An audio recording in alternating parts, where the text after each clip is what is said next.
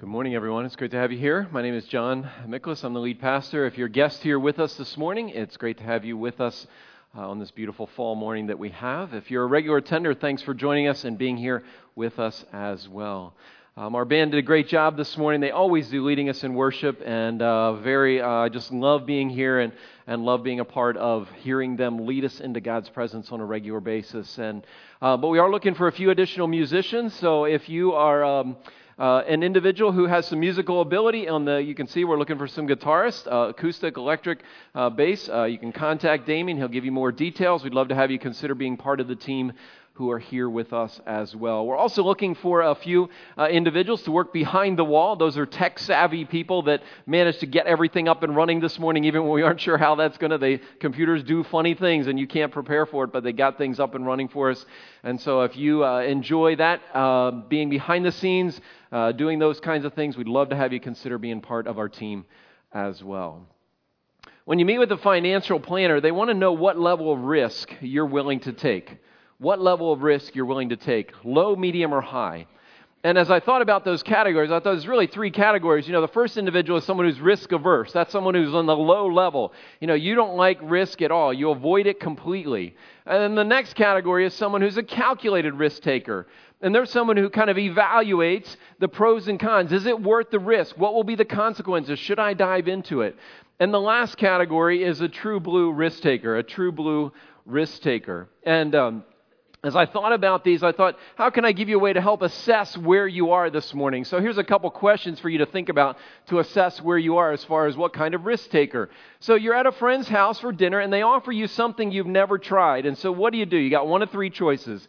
You either eat it out of politeness, you eat a little and say you had a big lunch, or you dive in and go back for seconds. You can tell which one that one is. You dive in and go back to seconds. So here's another one. Your friend set you up on a blind date, and what do you decide to do? Hey, they're my friends, so it's a calculated risk. I'll give it a shot. Or, sure, I love meeting new people. Why not? Or, no way, Jose. No chance there. So there's a flash airline sale, and you can buy tickets somewhere, exotic, really cheap, but they're selling out fast. How high is your level of risk? Do you already bought them? You're the true blue risk taker.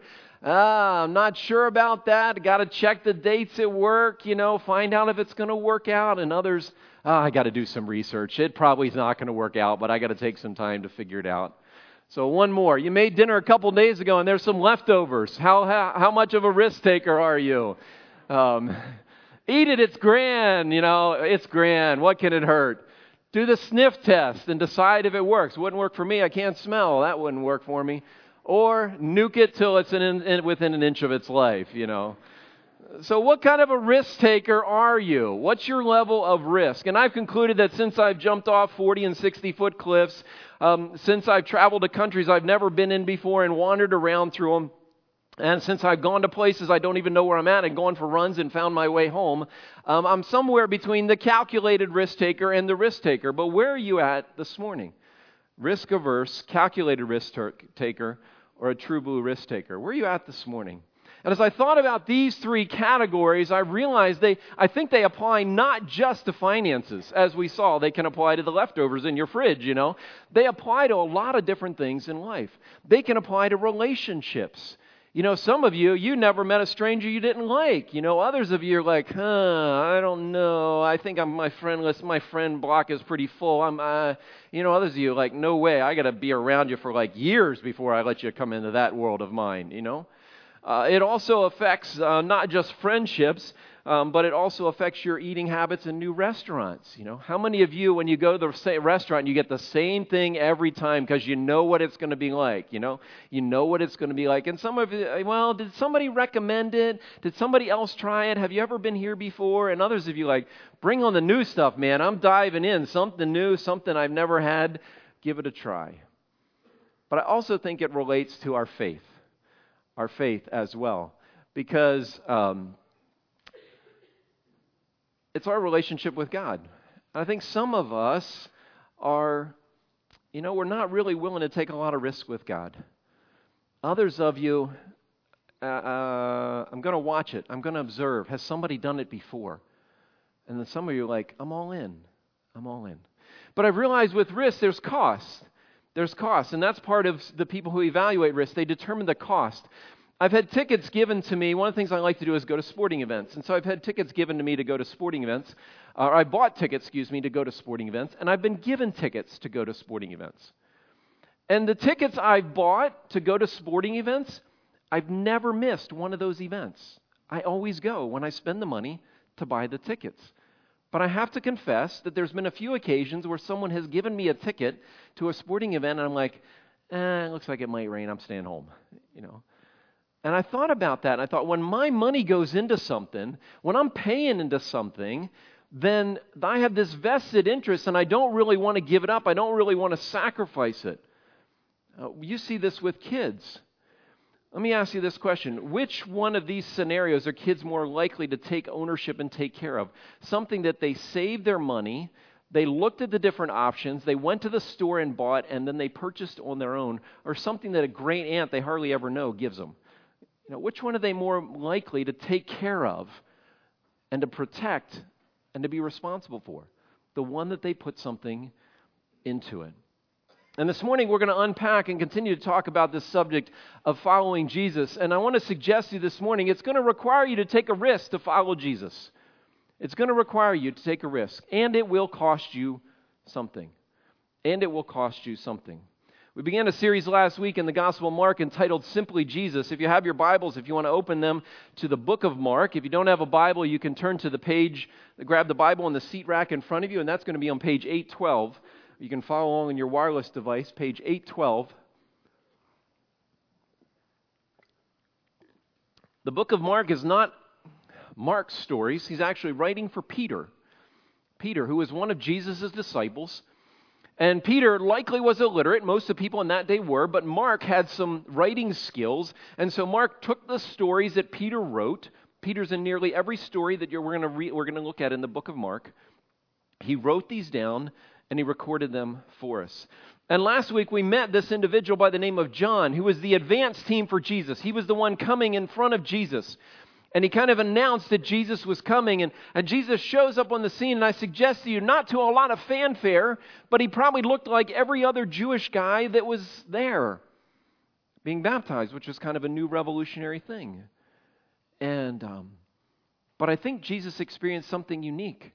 Because as the story goes, when Jesus was being baptized, the heavens, it says, came apart. And I think maybe only Jesus caught that. And it says after that the Spirit came down in the form of a dove and landed on his shoulder. And I wonder if only Jesus knew that was God's Spirit who landed on him. And then it says that there was a voice that came from heaven and it said, "You are my beloved Son." Not "this is my beloved Son" as a pronouncement. You are my beloved Son, who I am pleased and thrilled with. And I wonder if only Jesus heard those words. And no one else did. But then there was no big party. Then Jesus got sent off into the wilderness. And God was still with him even in that place. And so John was the advance team. And so as we dive into the text this morning in John chapter 1, verse 14, it says, after John was put in prison, we're like, whoa, what happened? What happened? Did I miss a chapter? Did I skip an episode in Netflix? What in the world happened, What did John do? What caused him to get put in prison? What did he do wrong?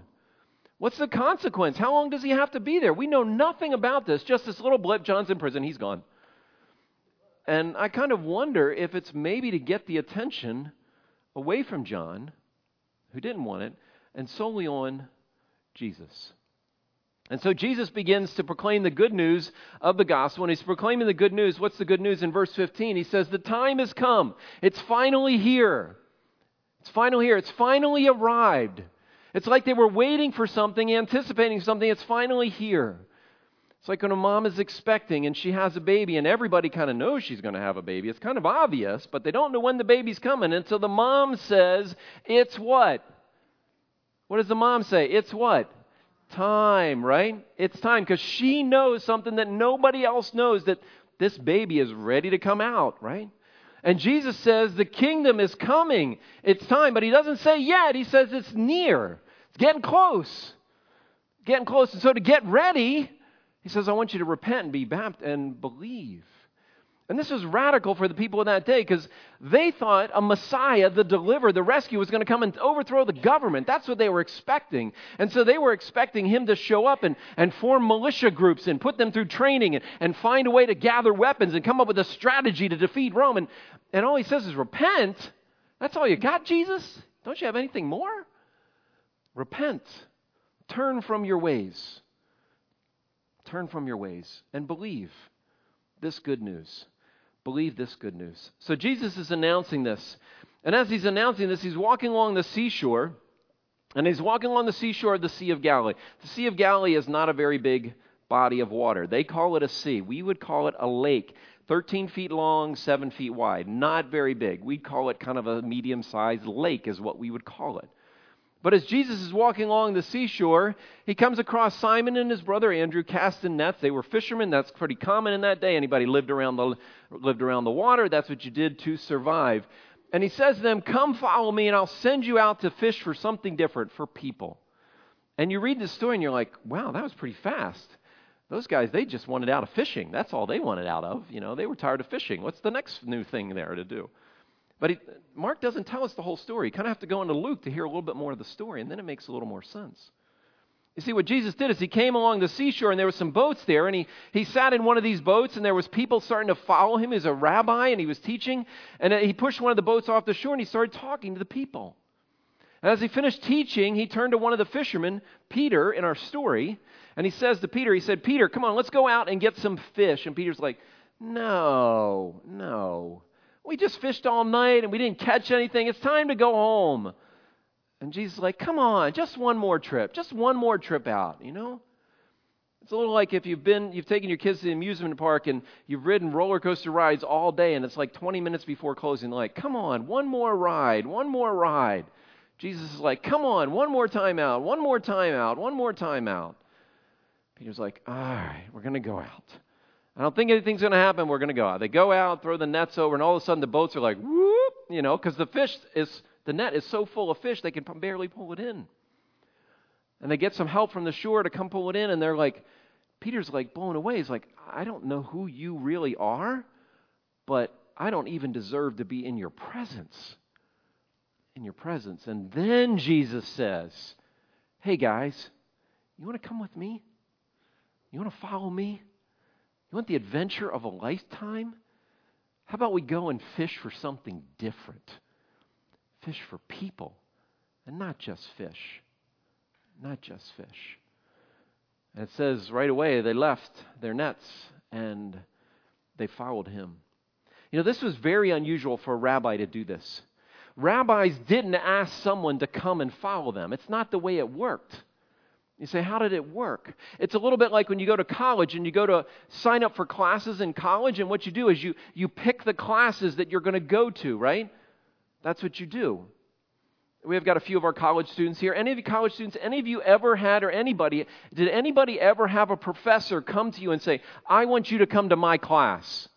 Anybody ever had that happen? I never had that happen. Nobody else did, so I guess I'm not weird, It's just not the way it works, right? You choose who you're going to follow. The person in charge doesn't pick you to follow them. But that's what Jesus did. That's what he did. And that's the way Jesus does things. You see, Jesus doesn't do things the way everybody else does things. And Jesus, throughout what we're going to see in the Gospel of Mark, is that he repeatedly turns upside down the ways of the culture, turns upside down the ways of relationships, turns upside down the ways of faith, and said, that's the way you've experienced before. Now I've got a different way for you to experience it. And this way is for me to point to you and say, will you come and follow after me? Not for you to decide. Not for you to decide. And see, kind of in our Western mindset, we think that we decide if we're going to follow Jesus. But as you read some of Paul's letters later, you discover Paul writes that God has this plan for our lives. This started before time began. And he said, I want you, and I want you, and I want you to follow me. And he orchestrates the events of our lives to bring us to a place where we recognize we need Jesus. And we want to follow him. And so what Jesus introduces here is really what he's been doing for centuries, inviting people to follow inviting people to follow, inviting people to follow. He goes on to meet a couple other guys, James and his brother John, and they're getting their nets ready. They're either cleaning up or mending the nets. That's what these guys are doing. And without delay, he called them, and they said to Dad, "See ya, Dad." And they left him, and they followed Jesus as well. And so the question for you this morning, and maybe you're wondering if I'm going to suggest this to you, is that God might be calling you to leave what you know, leave what's comfortable, and follow Him. And sometimes He does that. Sometimes He does that. One of the guys in our church and his wife, Reg and Kim, they're getting ready. They're raising funds so that they can go to another part of the world, leave everything that they know to serve God in another part of the world. And does God call us to do that? I think He does at times. But these guys, they eventually went back and started fishing again. After Jesus died and rose again, they went back to fishing again. And so I think there's a bigger question than will you leave everything you have and go follow Jesus. I think the bigger question is who or what's most important in your life? Who or what is most important in your life? Is your career what's most important in your life? Is your family what's most important in your life? Those are not bad things. Is your retirement most important in your life? Is making people happy what's most important in your life? Is avoiding conflict and pain what's most important in your life? I want to ask you this question. Has knowing and following and serving Jesus become the most important thing in your life? You see, I think that's what Jesus was asking these young guys. And they weren't seasoned fishermen. They're probably 16 to 20 years old. And He says, guys, what's the most important thing to your life? Is catching fish the most important thing in your life? There's something more important than catching fish. Something more important than catching fish. And maybe if you ask this question, it will help to clarify. Does everything else come second? Does everything else come second? How many of you in the room this morning want to be known as a fanatic? Let me see. How many of you want to be known as a fanatic? I don't have a lot of takers. We don't want to be known as fanatics, do we? We really don't.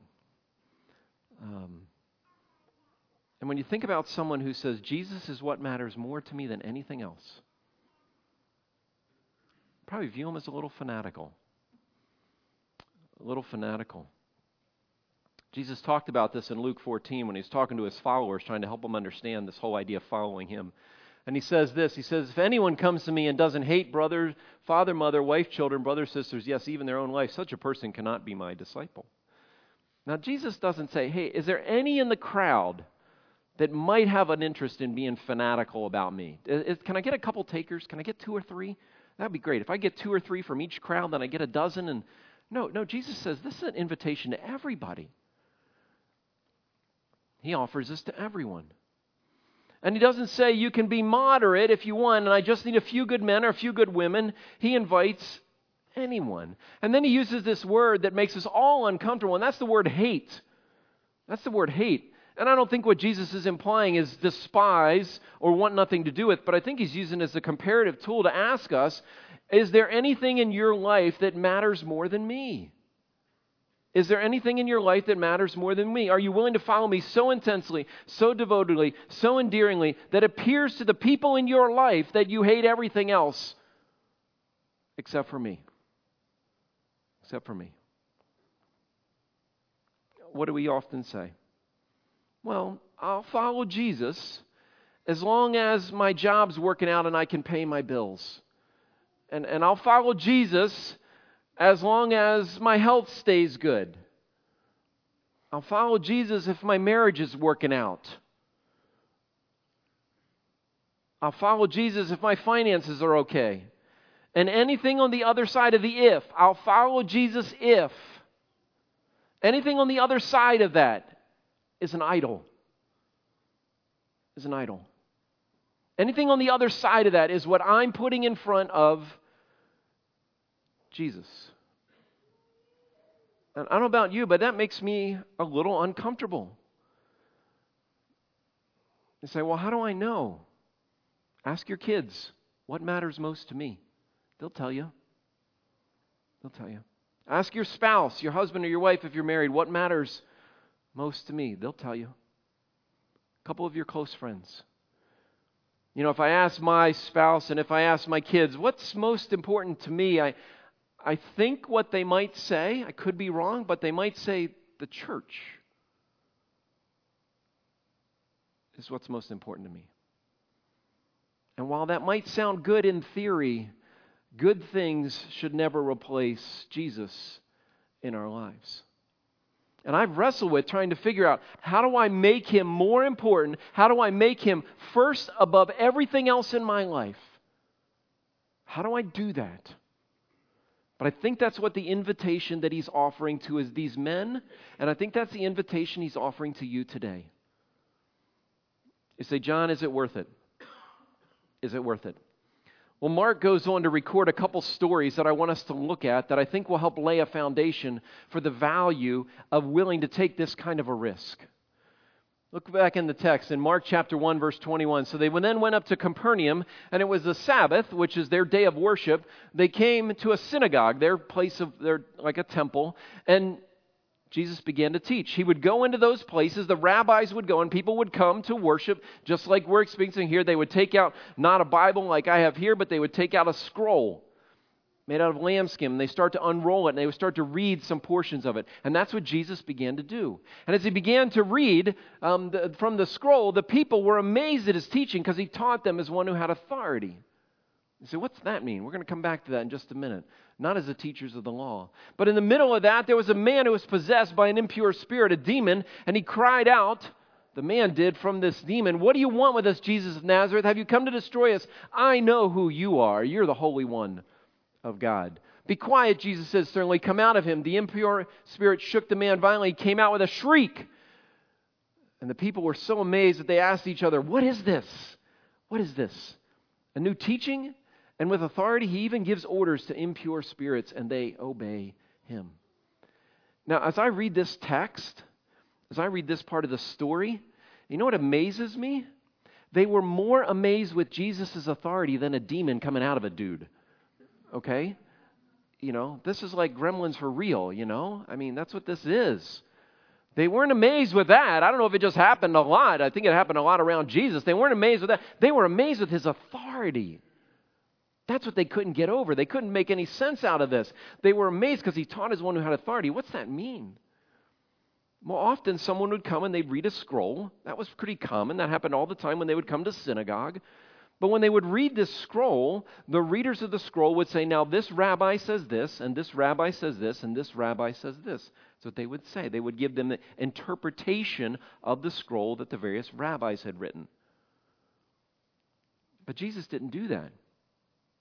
Jesus said, in Matthew it records it over and over again, "You have heard it said, but I'm saying to you. You've heard it said, but I'm saying to you. You've heard it said, but I'm saying to you." There was an authority that Jesus had over people and their lives and their world that they never experienced before. Never. Never. And they couldn't figure it out. They couldn't figure it out. Even the spirits obey him. And the spirit knew who Jesus was. They said, "Who are you, Jesus of Nazareth?" Jesus was a common name, so the geographic location is where they would connect them to. Jesus of Nazareth. Who are you? The spirits knew. The spirits knew. Have you come to destroy? They knew they have a limited time window. Their time's ticking. They knew their time's going to be done. And when Jesus died on the cross and shed his blood for our sins, he stabbed evil in the heart. Does it still live? Yeah. But in somewhat of a defeated state. And he says, "I know who you are. You're the Holy One of God." And as you think about this story and you think about the authority that Jesus represented and what these people were experiencing for the very first time, it goes on in verse 29. He left the synagogue. He went with James and John to Peter and Andrew's, Simon and Andrew's house, and their mom was sick. Simon's mother-in-law was sick.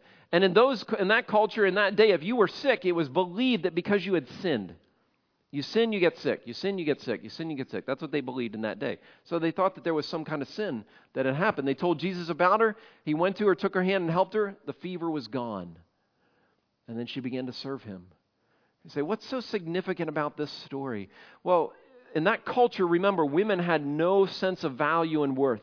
Women were devalued in that culture in a horrific kind of a way.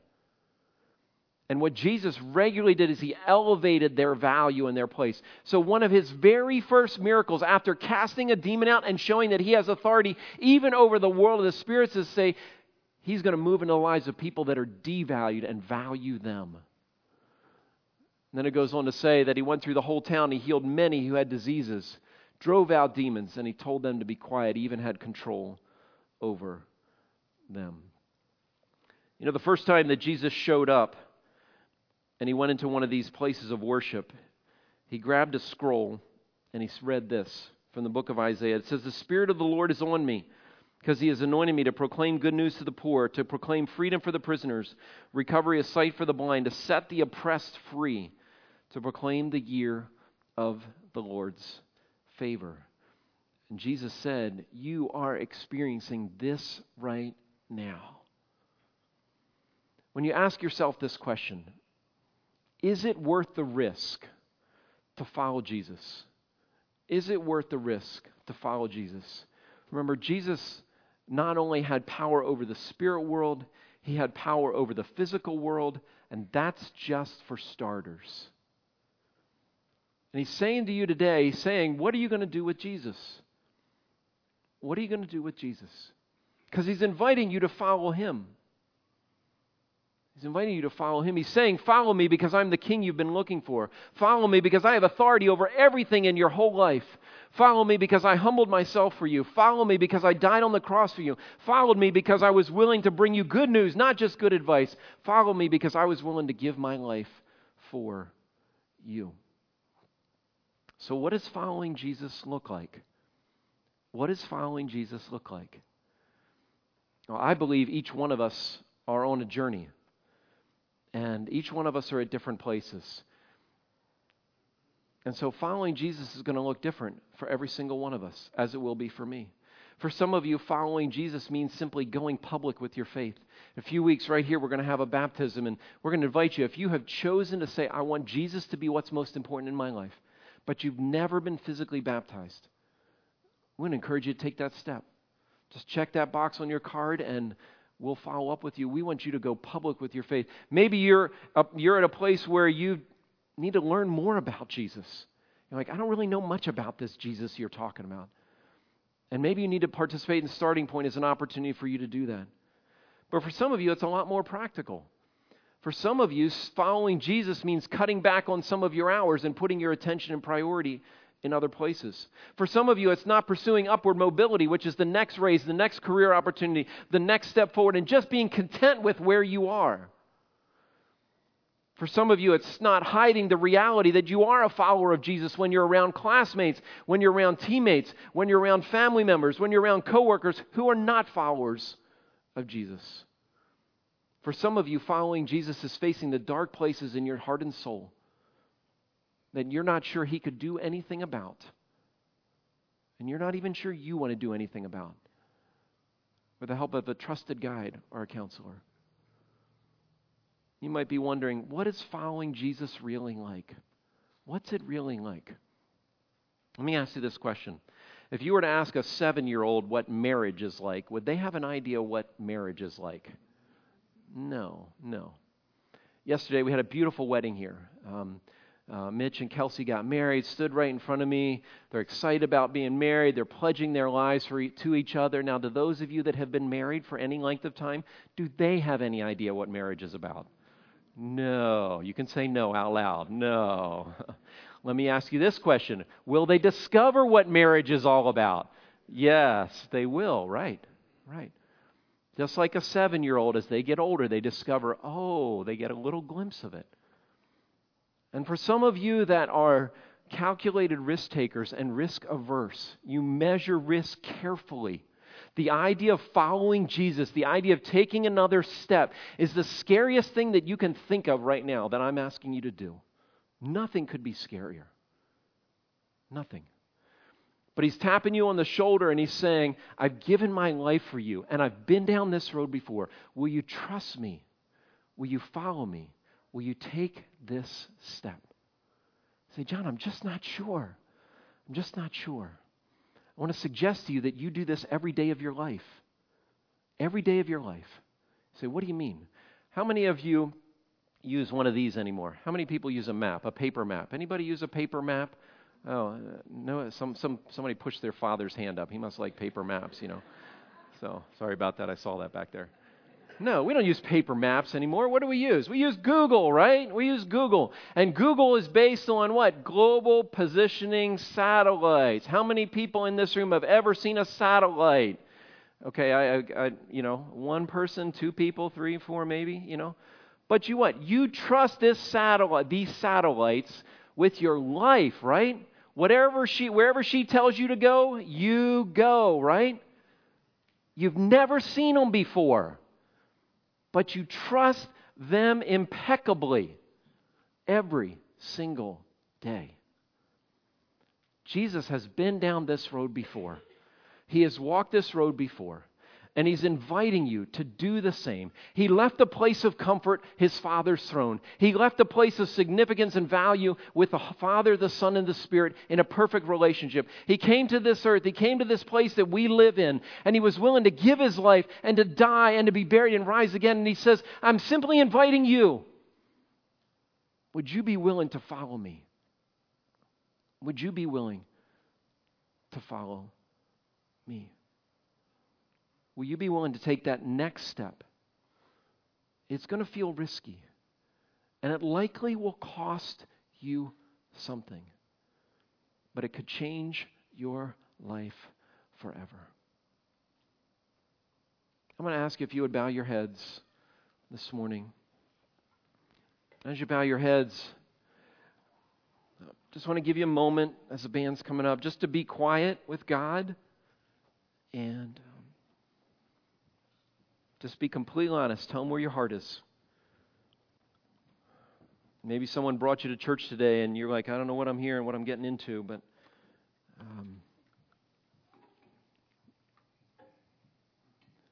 maybe today's the first day you've thought about, maybe I really should follow Jesus. What would that look like to give my life to Him?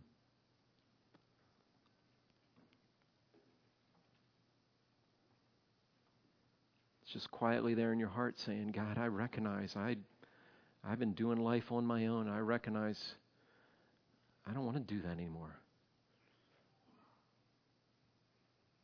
I want to follow Jesus. For others of you who've been doing that, God's given you a nudge to do something. And if it's not clear, I want to challenge you to make that prayer your prayer this week. Say, God, how do you want me to follow you? How do you want me to follow you? For those that are crystal clear, ask God to give you courage and hope and confidence in Him. God, you know where each one of us is at. You know our story. You know our struggle. You know the roadblock in front of us, and you know what it's going to take to move that. Help us, God, to lead this morning with a deepening sense of faith and hope and confidence that Jesus has been there before, and He's willing to walk that road with us. In your name we pray.